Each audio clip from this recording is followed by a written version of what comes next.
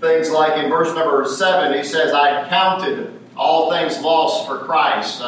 Again, he brings that up again in verses number 8 and verses number 9 also. But he's talking a lot about counting and about what he has accounted his life to be.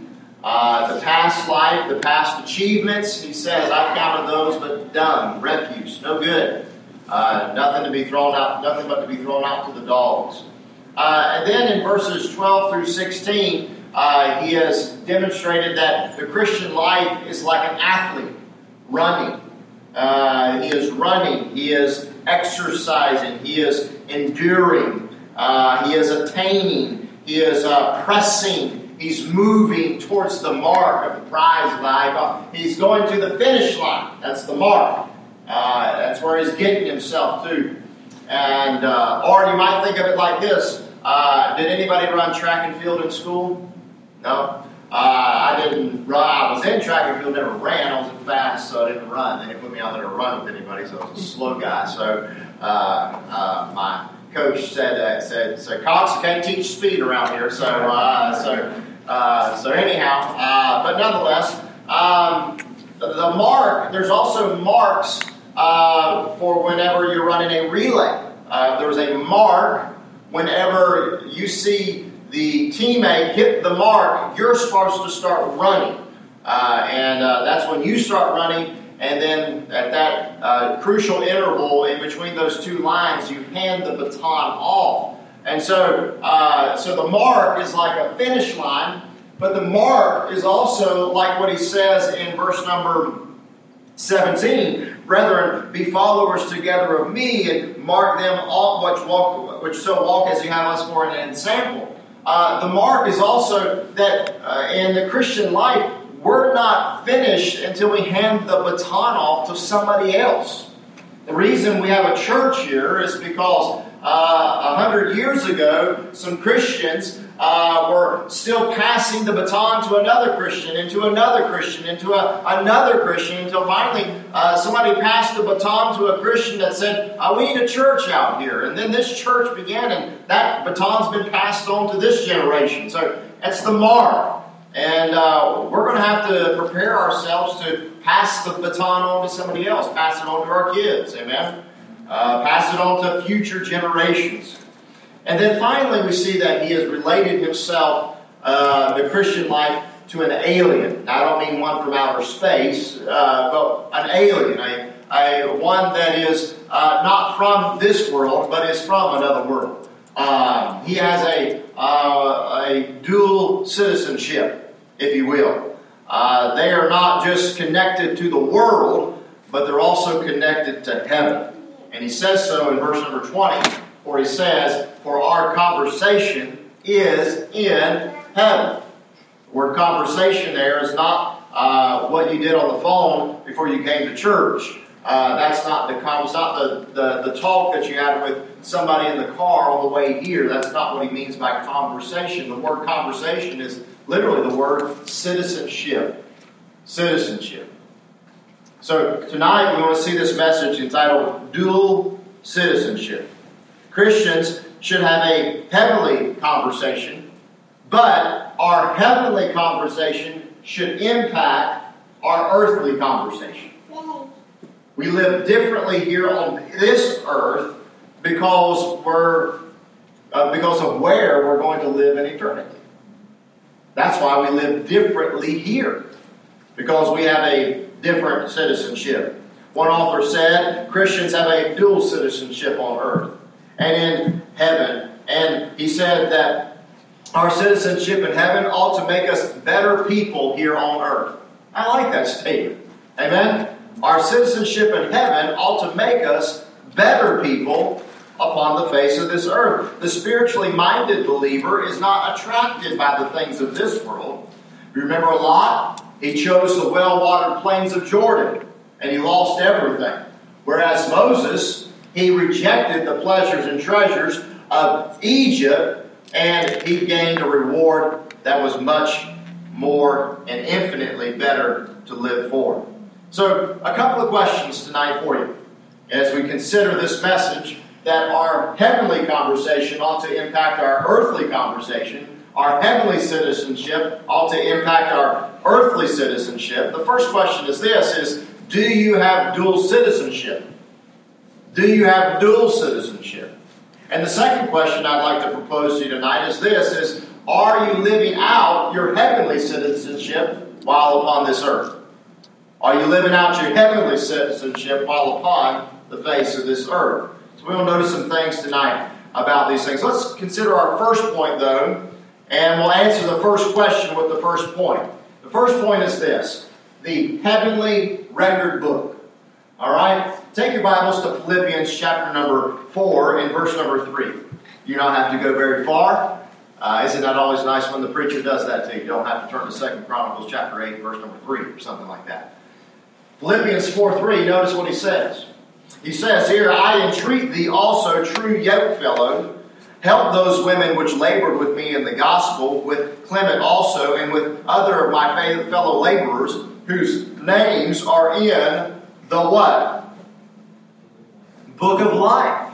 The book of life. If you have a dual citizenship, then you are written in the book of life. Every soul that is born into this world has an earthly citizenship, right? I mean, by default, being born on the earth, you are a citizen of the earth, right? I brought along some things tonight to prove who I am. I have a birth certificate. I think that looks kind of old, doesn't it, right there? And everything. And somebody was saying, you're old, Pastor. Somebody was saying that tonight. 40, coming up on 40. Somebody else saying, no, that's young. But it's all relative, I guess. So, but that's my proof right there, my citizenship, where I was born and everything. And Winston-Salem, North Carolina, Forsyth Memorial Hospital, right there. But nonetheless, that's where I was born at, right there. And then, just in case you don't believe me, then I brought along something else. I brought along my passport, you know. Now, if you go to a foreign country and you don't have one of these, you're going to be in trouble, all right? So, you got to have one of these. Proves your citizenship, proves who you are. So, by default, I'm a citizen of America. I'm a citizen now of Texas. And but nonetheless, every soul's born with that. And we don't lose that when we become a Christian. All right? You say, how do you know that? Well, Acts chapter number 21, Paul says this. Paul says that I am of a citizen of Tarshish of the city of Cilicia. Cilicia, sorry. I am of this city of Cilicia. I'm a citizen of this place. And it's no mean city. Doesn't mean that it was an aggressive city. It just means that it was a well-known city. Y'all know this. Y'all know this about me. I'm a citizen of this place. I'm a Roman by birth. Go see for yourself. That was his testimony. But his earthly citizenship was not what put Paul on trial. Right? It wasn't his earthly citizenship that got Paul in trouble. What got Paul in trouble was his heavenly citizenship. And that's where the key thing lies at. Everybody in the world has an earthly citizenship, but do you have a heavenly citizenship? You say, how do I have a heavenly citizenship? Well, you got to have your name written in the book of life.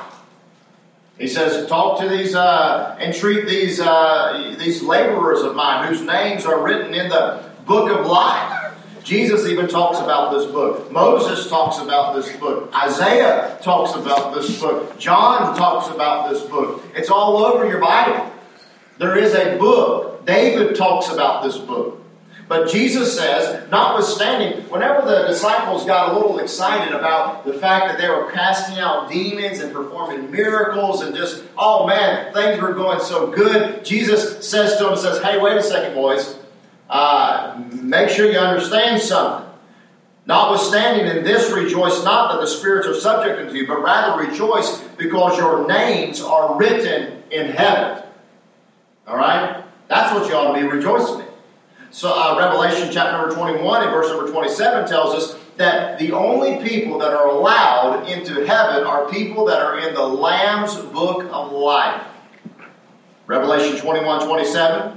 And there shall in no wise enter into anything that defileth, neither whatsoever worketh abomination, or maketh a lie, but they which are written in the Lamb's book of life. Listen, if you travel to, whenever you pass away from this earth, and you meet God in glory, and your name is not written in the book of life, because God's going to open up 2 books in that day. Did you know that? There's actually a couple of books. Take your Bibles over to Revelation chapter number 20. And God is going to make a determination in that day, whenever everybody's dead and everybody's all coming before God in judgment. And there's going to be one crowd that stands before God in eternal judgment, and one people that stand before God to judge only their works, not their salvation. They're going to heaven. But look at this. In Revelation chapter number 20, he talks about the devil being cast into the lake of fire. He talks about the great white throne of judgment in verse number 11. That's what we're talking about. And then in verse 12 it says, "And I saw the dead, small and great, stand before God, and the books were opened," plural. "And another book was opened, which is the book of life." Remember, we're talking about the book of life. So there's two record books here. You've got books, plural, and you've got a book of life, singular. And the dead were judged out of those things which were written in the books, according to the works. In verse number 15, "And whosoever was not found written in the book of" what? "Life, was cast into the lake of fire." So there's two different record books. There's books of works. Everybody's got works, but your works don't save you. Amen. And then there's another book that's open, and God's going to judge us, and He's going to open those books up, and He's going to judge every single person and stand before us, small and great. Everybody's going to stand before God. Everybody's going to get a trial before God. All right? Everybody. Small and great. You're not going to hide away by getting buried at sea, He says. He's going to call you up. You're going to stand before God. When you stand before God, He's going to open up 2 sets of books. The works book, which everybody's got works. But then He's going to open up the book of life. And He's going to look for your name in the book of life. And if your name is not in the book of life, He says that you'll be cast into the lake of fire. That's what the Word of God says. So we need to believe God's Word. Amen. So is your name in the book of life? So how do I get it in there? You get your name in there by being associated with what the book's called, the Lamb's book of life. You have a relationship with the Lamb of God? Have you been washed by the blood of the Lamb? You say, how do I get washed by the blood of the Lamb? Believing upon Jesus to be your Savior. That He died for your sins, and that He rose again the 3rd day. So do you have dual citizenship? I do. I believed upon Jesus Christ when I was 19 years old, and I became a dual citizen of heaven and earth. What about you? That's the heavenly record. If you're in that book, if your name's been written in the book of life, then let's move on. Look what he says here. He says, we continue on. In verse number 16, we read this of Philippians 3. Going back to our text here, it says, "Nevertheless, whereto we have already attained, let us walk by the same rule, let us mind the same thing. Brethren, be followers together of me, and mark them which walk so as ye have us for an ensample.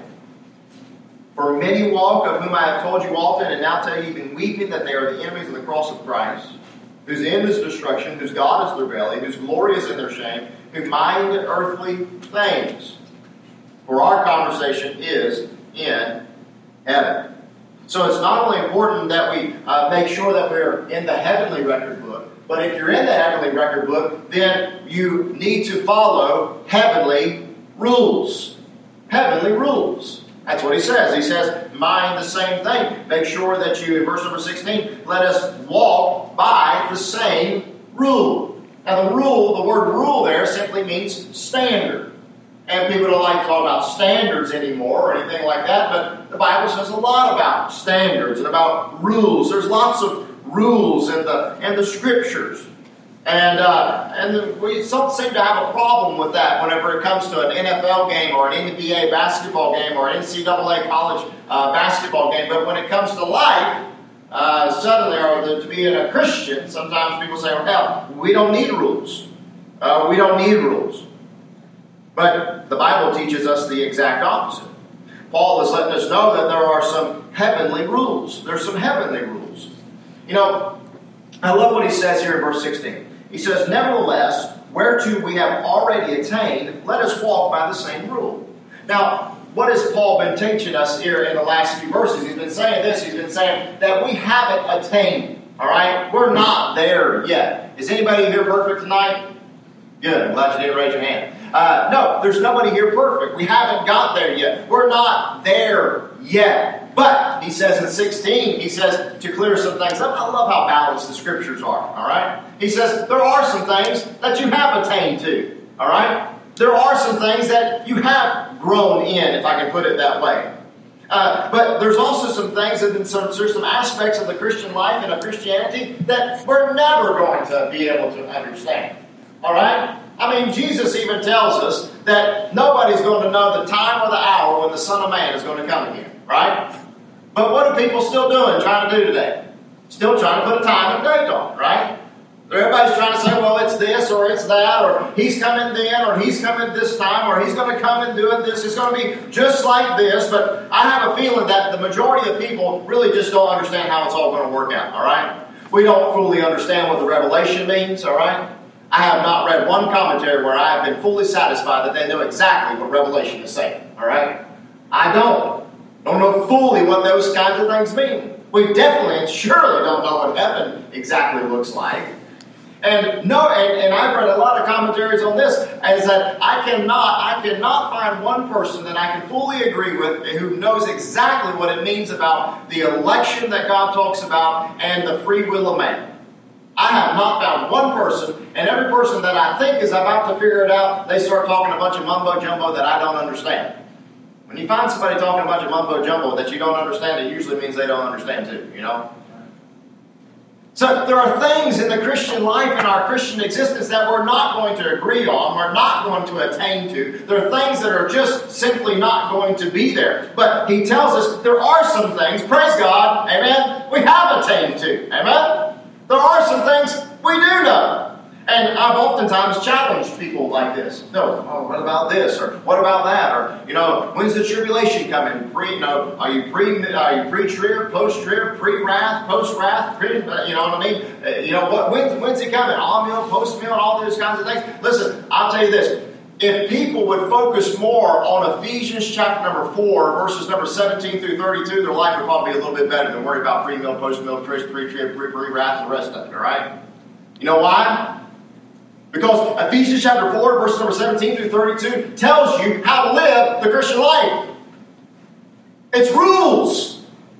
That's what it is. 1 Thessalonians chapter 5, verses number, I've got it written in my notes, so I don't want to misquote it here tonight. I don't want to read every one of these, but 1 Thessalonians chapter 5 and verses number 12 through 28, guess what? There's about, I think I counted one time, about 25 different commands of God. People talk about the 10 commands. What about the 25 commands that are given in 1 Thessalonians chapter number 5? If people would worry more about what's happening in 1 Thessalonians 5 and in Ephesians chapter number 4 than about all the other things that they worry about, then they'd probably have better marriages, better relationships, and they'd probably be winning more souls to Jesus Christ. This is the very fact of the matter. There are certain things we've attained to. All right? We understand the instructions that are given to husbands and wives and fathers and mothers and masters and servants. Read the book of James, amen? Just read James. And there's no plainer epistle in your New Testament than the book of James. There's no punches that are pulled there. There's nothing like, I wonder what he meant by that. You know what I mean? That the mouth, the water cannot send forth both sweet water and bitter water at the same time. Is there some kind of allusion to all of this? No, he's just trying to tell you that good water and bad water can't come out of the same fountain. That's all he's saying. He's kind of referring to the tongue, right? So should our tongue be. Read your Sermon on the Mount. Amen? Those are rules. Mind the same thing. Let us all have the same rules. The Corinthians talks to us and gives us instructions concerning the church and its leaders. Read Galatians chapter 5 and verses number 16 through 26. And what will you find there? You'll find the fruits of the Spirit and the fruits of the flesh. Be a soul winner for Jesus. Be a witness. Be a testimony. I mean, these are the rules that are happening. Like I said, if ever somebody wants to come to you and talk about the unknowns or the unexplainables and all the rest of it, I ask myself, or you might ask them, say, well, how's your marriage? How's your tongue been lately? Have you served somebody else outside of your family this past week? How does your forgiveness look? How's your bitterness How's your bitterness? In Matthew 16, I find it very interesting that Jesus, and what's happening in our text here too, in verse number 18, is essentially the same thing, where he says, for many walk, of whom I have told you often, and now even tell you weeping, that they are the enemies of the cross of Christ, whose end is destruction, whose God is their belly, whose glory is in their shame, who mind earthly things. What happened? They forgot where their citizenship should be. It's not on earth, it's in heaven. And they ought to be living out what they should be doing in heaven. The way that they should be in heaven. Everyone's looking for a sign nowadays, right? Everyone wants to know the mystery of when Jesus is coming again. But Jesus said to the Pharisees and Sadducees, when they came tempting him looking for a sign from heaven, he answered and said, when it is evening, you say it will be fair weather, for the sky is red, and in the morning you say it will be foul weather. Today, for the sky is red and lowering. O ye hypocrites, you can discern the face of the sky, but can you not discern the signs of the times? A wicked and adulterous generation seeketh after a sign, and there shall be no sign given unto it but the sign of Jonah, the prophet Jonas. And he left them and departed. And we can figure out if it's going to rain or not. At least we think we can. We can forecast the weather. But as I was preaching on Sunday, a Christian ought to have some heavenly eyes and look around themselves and say, you know what? The end draweth nigh. Amen? We're living on borrowed time. Paul said to the believers there, he said what? He said that your salvation is nearer than when you first believed. John said, even so come their Lord Jesus, all right? So we're living on borrowed time, folks, all right? The apostles thought Jesus was coming in their day, okay? So if they thought he was coming in their day, how much closer is he coming in our day, right? It's close. It could be any moment, it could be any time, all right? We got to be ready. We're heavenly citizens, and we ought to live by heavenly rules. A Christian makes his decisions on the basis of eternal values and biblical principles and biblical commands, not on the passing fads of society, as we said. He not only has heavenly rules we see tonight, but he has a heavenly regard. I won't spend long with this because I did take up a lot of time in discussing this in our earlier discussions on Philippians chapter number 2, but I must point this out when he says, let us walk by the same rule. All right? You got to have dual citizenship to be in this company. You got to be written in the heavenly record book. If you're in the heavenly record book, then you follow heavenly rules, but you also have a heavenly regard for others. He says that we mind the same things. Now again, I do want to just have you turn back to Philippians 2 in verses number 1 through 4, just so that you can see that I did deal with this and we dealt with it extensively. But he says, if therefore be any consolation in Christ, if any comfort of love, if any fellowship of the Spirit, if any bowels and mercies, fulfill ye my joy, And what does he say? That you be like-minded, having the same love, being of one accord, of one mind. That's unity. Amen? Let nothing be done through strife or vainglory. Don't do things for self-seeking reasons or for fighting. Do everything in lowliness of mind. Be humble in the way you do things. Let each esteem other better than themselves. Look not every man on his own things, but every man also on the things of others. You see, we already dealt with all of this. And then we saw the great example of Jesus Christ and how he does these things. And Paul's reminding them again. Mind the same things. There's a great study to be done in your Bibles on the one another's. You know, Ephesians chapter 4, verse number 32 tells us to forgive one another. John 15:12 tells us to love one another. The Bible says in Galatians chapter 5 and verse number 13, he tells us to serve one another. I mean, there's multiples of these all throughout your New Testament. Ephesians 4:2 says, giving grace to one another. Romans 12:10 tells us to be in honor, preferring one another.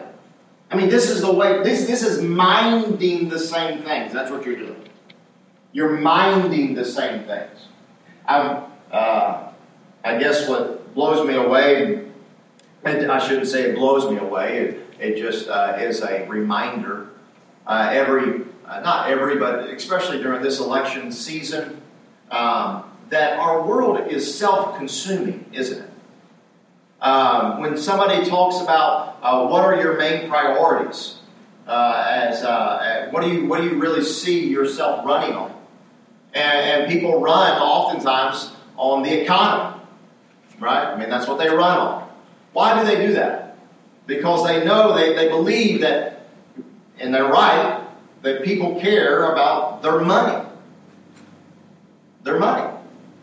I'm not saying you shouldn't care about your money, or you shouldn't try to produce a livelihood for your family. That's not what I'm saying. But the overall emphasis in every election is usually self-consuming. You know, nobody runs on the ticket on their main headline, you know, let's end child trafficking. Why don't they run that? Because it doesn't concern the majority of people. That's why. Let's have better nursing home facilities and pay workers better, and so that the owners don't get all the money. Anybody been in a nursing home lately? All right. And you're wondering, where does $6,000, $8,000, $9,000 go a month for each one of these people? Where does that go to? Where's that going? Certainly ain't going to high-paid professionals.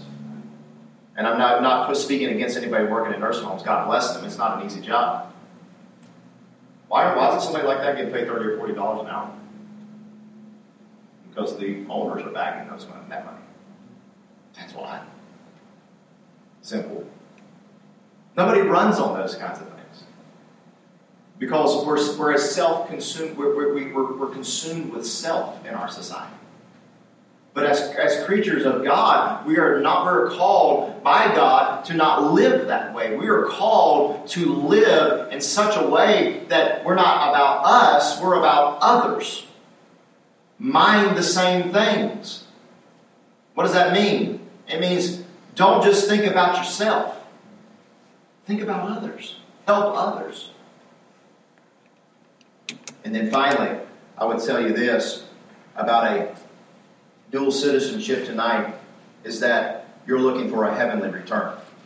Now he says that in verse number 20 and 21, for our conversation is in heaven, from whence also we look for the Savior, the Lord Jesus Christ, who shall change our vile body, that it may be fashioned like unto his glorious body, according to the working whereby he is able even to subdue all things unto himself. So we look at this word here that we ought to be encouraged to do so. We ought to be encouraged to live godly because of our heavenly citizenship. Paul again says in Titus chapter 2, teaching us that denying ungodliness and worldly lust, we should live soberly, righteously, and godly in this present world. Why? What is it? What's the reason? Looking, here it is, looking for that blessed hope and the glorious appearing of our great God and Savior Jesus Christ, who gave himself for us that he might redeem us from all iniquity and purify unto himself a peculiar people zealous of good works. John says the exact same thing. These things, there's nothing new here, right? I mean, this is repeated over and over and over for us. That our heavenly citizenship, the fact that we're going to heaven one day, ought to propel us to look to heaven and say, Jesus is coming again. And in seeing that Jesus is coming again, we ought to say, I want to live like Jesus. I want to live like the Lord. I want to do what's right. Behold, what manner of love the Father hath bestowed upon us, that we should be called the sons of God. And the world knoweth us not, because it knew him not. Beloved, now are we the sons of God, and it doth not yet appear what we shall be. But we know that when he shall appear, we shall be like him, for we shall see him as he is. But don't miss verse 3, right? What does verse 3 say? And every man that hath this hope within him purifieth himself, even as he is pure. So don't forget that. Even as he is pure. Jesus told that parable, if you remember, about the servant that was waiting for his master to come home. And he stayed busy and obedient to the task at hand. Why? Because he knew that at any moment his Lord could come back. And that admonition is given to us consistently throughout the whole entire Bible. Noah warned the people before the flood. Enoch warned the people before the flood. Abraham lived in tents looking for a city. Moses left Egypt in order that he might follow God. Jesus, even our own Savior and Lord, what did he do? Hebrews says this, that he endured the cross, despising the shame. Why was he able to endure the cross though? Because he saw what? The joy that was set before him. Right? That's why these martyrs were able to suffer the deaths that they were. It's because they had heavenly vision. They saw something that a lot of us don't see. They saw that Jesus is coming back. They saw that they wanted to be worthy servants for their Lord, is what they wanted to be. And be ready at a moment's notice to serve him, to live for him, and if the case may be, like many did, die for him. Nationals of heaven are always looking for Jesus' return. And it's something we probably should talk about more. We should be hoping for it. We should be looking for it. For why? For he tells us why. Because there's going to be a great thing that happens. Because not only are we going to get to go to heaven, but look at verse 21. He's going to change our vile body. Now think about that. He's speaking in present tense about his own body and about the Philippians body. He's talking about you and I's body. This body right now that we live in is vile. Alright? It's full of decay. It's full of sin. This body right here. This physical flesh. But God one day is going to change this vile body, and he's going to turn it into a heavenly body, one that he says here is a glorious body. Amen? What's the glorious body? It's a body like Jesus had. Perfect. Feelable, touchable, yes, but different. And then he says he'll subdue all things unto himself. I like that word subdue. It is the word to subordinate or to place in subjection. It's the idea of whenever a new class of recruits show up at the training camp and the drill sergeant comes out. All right? He is quickly reminding them and subjecting them. Right? He's putting them underneath subjugation. And reminding them who is in charge. He's putting things in order. And that's what they're doing throughout boot camp. They're putting things in order. All throughout boot camp. They're arranging things. They're finding out leaders. They're finding out who can lead and who can help and who can do this and who can do that and where this person will be best fitted in here and how will they best be able to serve the United States Army. How can they help here? And what do they do? They're placing people where they need them the most. You know what? Jesus says, He says, He will subdue all things unto Himself. He'll arrange things in order. But the world we live in, sadly today, they don't arrange their lives in proper order. And too many times, sadly, we as Christians don't either. We get our priorities mixed up, don't we? We put friends, family, money, jobs, aspirations. We get clouded by worldly pleasures and worldly relationships, unthankful hearts. We produce sometimes a false spirituality that cares more about what I know than about what am I living out what I know. That's a false spirituality. Somebody that cares more about what they know about God than living out what they know about God. False spirituality. A false spirituality, and nobody in here, so I can say this, has asked me about this. But I've been getting questions about this lately. Pastor, what do you think about this? What's happening in Jerusalem? They got the priests and they got the robes and they got the red heifer and all those kinds of things, and they got all this going on over there. What does all that mean? Listen, if you're concerned about all of those kinds of things, and you haven't even invited your neighbor to church or given them a gospel tract, my friend, you've got false spirituality. It's a false spirituality. Who cares what's happening in Israel if your neighbor's lost and going to hell? I mean, who cares what's going on there necessarily if you don't treat your wife or your husband correctly? We have attained unto some things, okay? All right? I don't know what's happening in Israel. And you know what? I honestly don't think I can believe anything that the media tells me that's happening in Israel, okay? But what I can know is, how am I treating my kids? Have I read my Bible to them? Have I prayed with them? Have I prayed for them?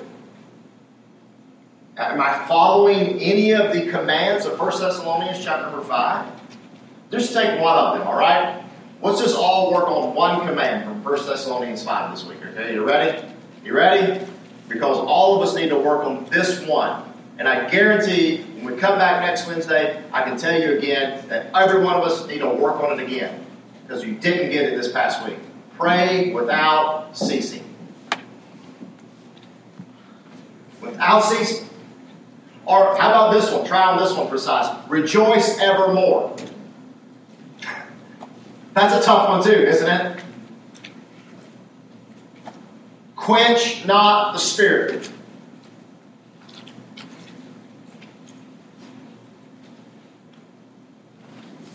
What's happening in Israel? What's going on with the red heifer? What's going on with this? How's your prayer life? How's your marriage? How's your Bible reading? How's your rejoicing? What's going on with that? How's your soul winning? Where are you at on those things? Citizens of heaven have their names written in the heavenly record book. They follow heavenly rules.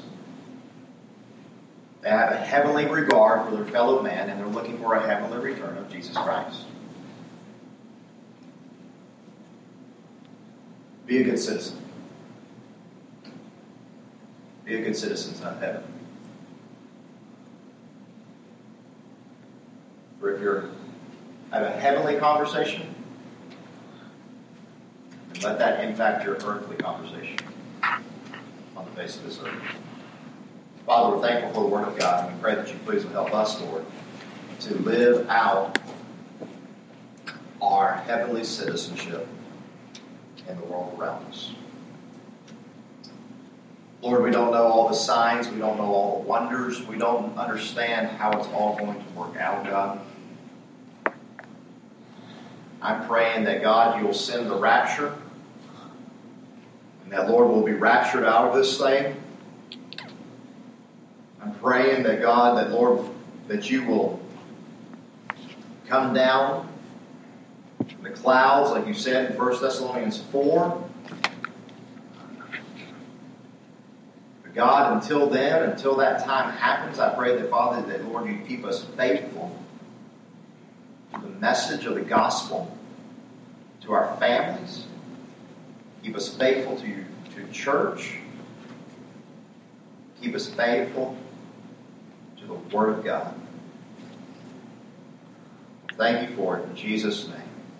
Amen.